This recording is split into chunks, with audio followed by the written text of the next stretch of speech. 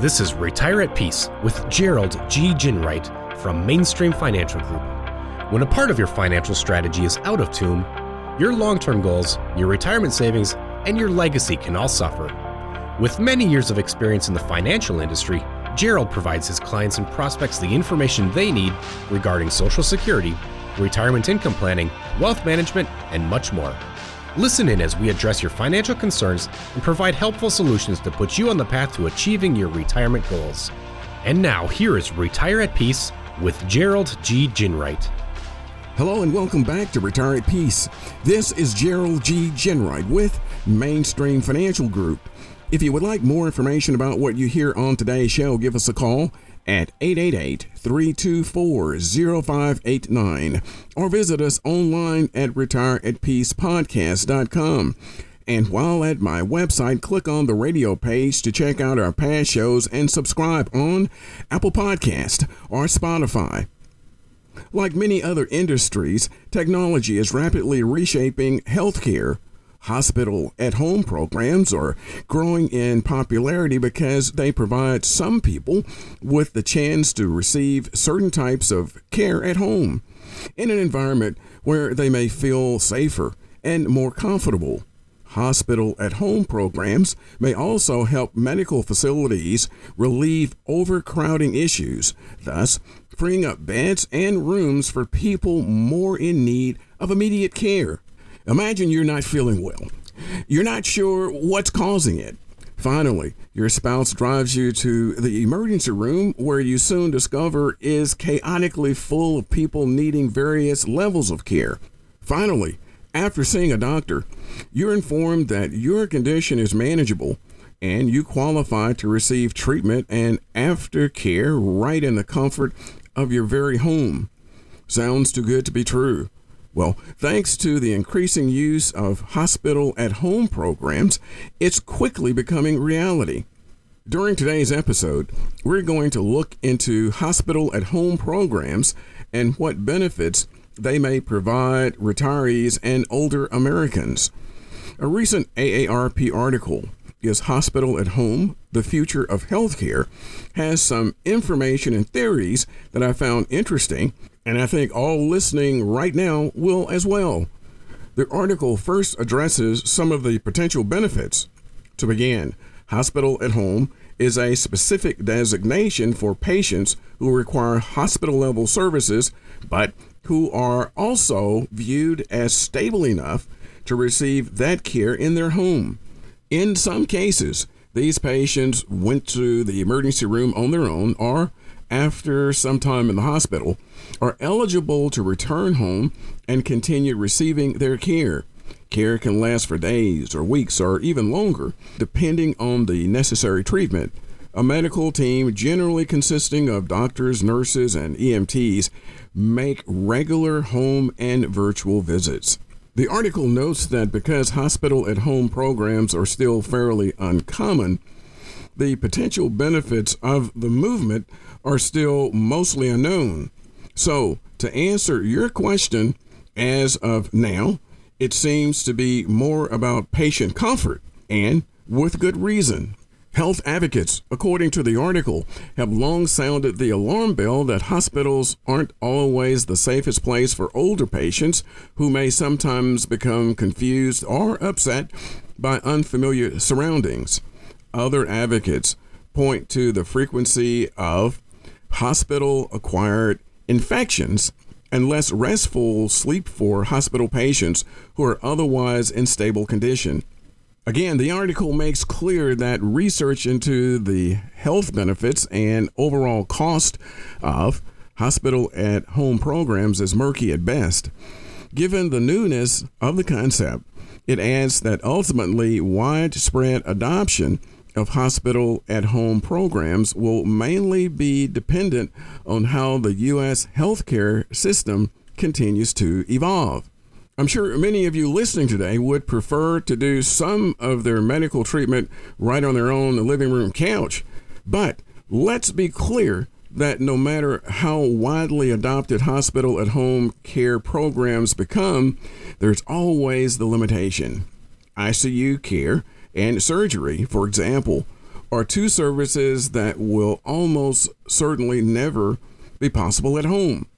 So when it comes to hospital-at-home programs becoming more common, the article explains that one potentially significant hurdle is the ongoing labor shortage throughout the healthcare industry. At a time when healthcare systems throughout the country are wrestling with health equity gaps, hospital-at-home programs outside of urban and suburban areas may prove to be yet another challenge. And those challenges stems from more than just staffing issues. Many rural areas still lack the reliable broadband services to provide healthcare workers and hospital patients at home alike a Wi-Fi that they need. The article also suggests hospital-at-home programs began popping up because of COVID-19 shutdowns and when so many people were utilizing telehealth appointments with their doctors. Many people who before the pandemic wouldn't have considered using telehealth were forced to do so because of shutdowns, and many of them discovered they kind of liked it. Less driving, less waiting, less stress. Geriatrician Bruce Left, a professor at Johns Hopkins University School of Medicine, predicts that in the future, hospitals will only provide emergency rooms, intensive care units, and operating rooms. Interestingly, Left's earliest research suggesting hospital-at-home style programs are feasible and safe was published in 1999 and 2005, well before the pandemic. Next, according to the article, changes in Medicare-aided growth are another factor driving the hospital-at-home movement. Specifically, Medicare reimbursement for hospital-at-home expenses is now at the same rate as inpatient care was during the COVID-19 public health emergency. Initially, the Centers for Medicare and Medicaid Services, or CMS, created a waiver that allowed hospitals to provide acute inpatient care at a patient's home. Though the health emergency officially ended May 11th of this year, that temporary waiver for the acute hospital care at home program has been extended through the end of 2024. The article further explains that the most current CMS-approved waiver list for hospital-at-home programs include 123 systems and 277 hospitals in 37 states. But the gap between approval and the launch of a program can take several months. So, already approved programs may not yet be active. We should also note that some providers have been offering hospital-at-home care via other payees for many years before the waiver and fee-for-service Medicare and non-managed care Medicare patients weren't originally included because of the lack of a system for reimbursement. Launching a hospital-at-home program is indeed financially daunting, but that certainly doesn't mean it's not worth it. The article uses Providence St. Peter Hospital in Olympia, Washington, as an example. The hospital launched its own hospital-at-home program at the end of 2021, 6 months after it received approval to do so. Obstetrician Eve Cunningham, the hospital's chief of virtual care and digital health, noted the process was extremely complex and required new technology and additional staff because hospital workers who treat on-site patients are different than those who work with hospital-at-home patients. According to Cunningham, hospital-at-home programs are difficult to grow and scale, and most of them remain relatively small even after a handful of years. Cunningham also noted that staffing shortages became so acute that her hospital had to pause several of its programs, including Hospital at Home, which wasn't reactivated until March of this year.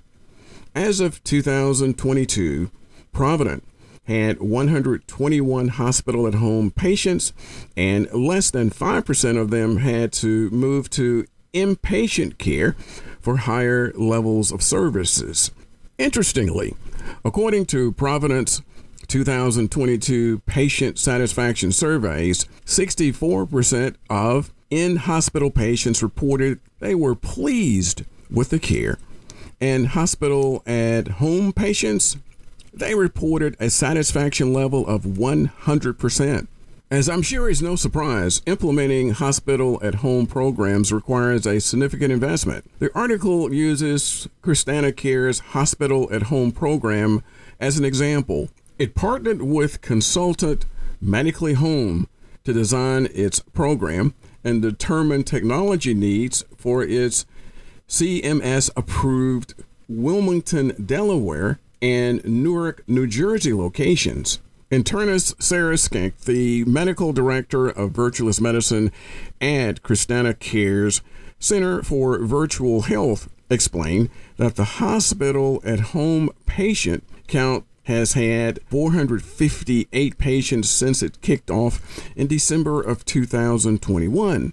The hospital's hospital-at-home team consists of about 30 people. According to Skink, the program has been a significant investment because of large upfront technology expenses and hiring and training staff. But she also explains savings are possible if a program can be scaled. As hospital-at-home care will become more and more of a topic and an option, stay tuned and plan well and retire at peace. If you enjoyed today's show, visit us at retireatpeacepodcast.com and click on my radio page.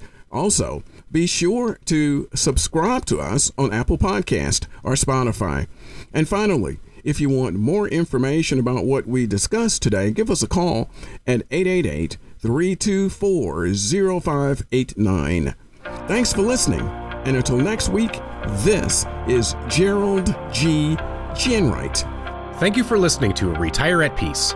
Don't pay too much for taxes or retire without a sound retirement plan. For more information, please contact Gerald G. Ginwright at Mainstream Financial Group. Call 205-324-0589 or visit them online at retireatpeacepodcast.com. Gerald Ginwright and Mainstream Financial Group are not affiliated with or endorsed by the Social Security Administration or any other government agency. All matters discussed during the show are for informational purposes only. Each individual situation may vary, and the opinions expressed here may not apply to everyone. Materials presented are believed to be from reliable sources, and no representations can be made as to its accuracy. All ideas and information should be discussed in detail with one of our qualified representatives prior to implementation.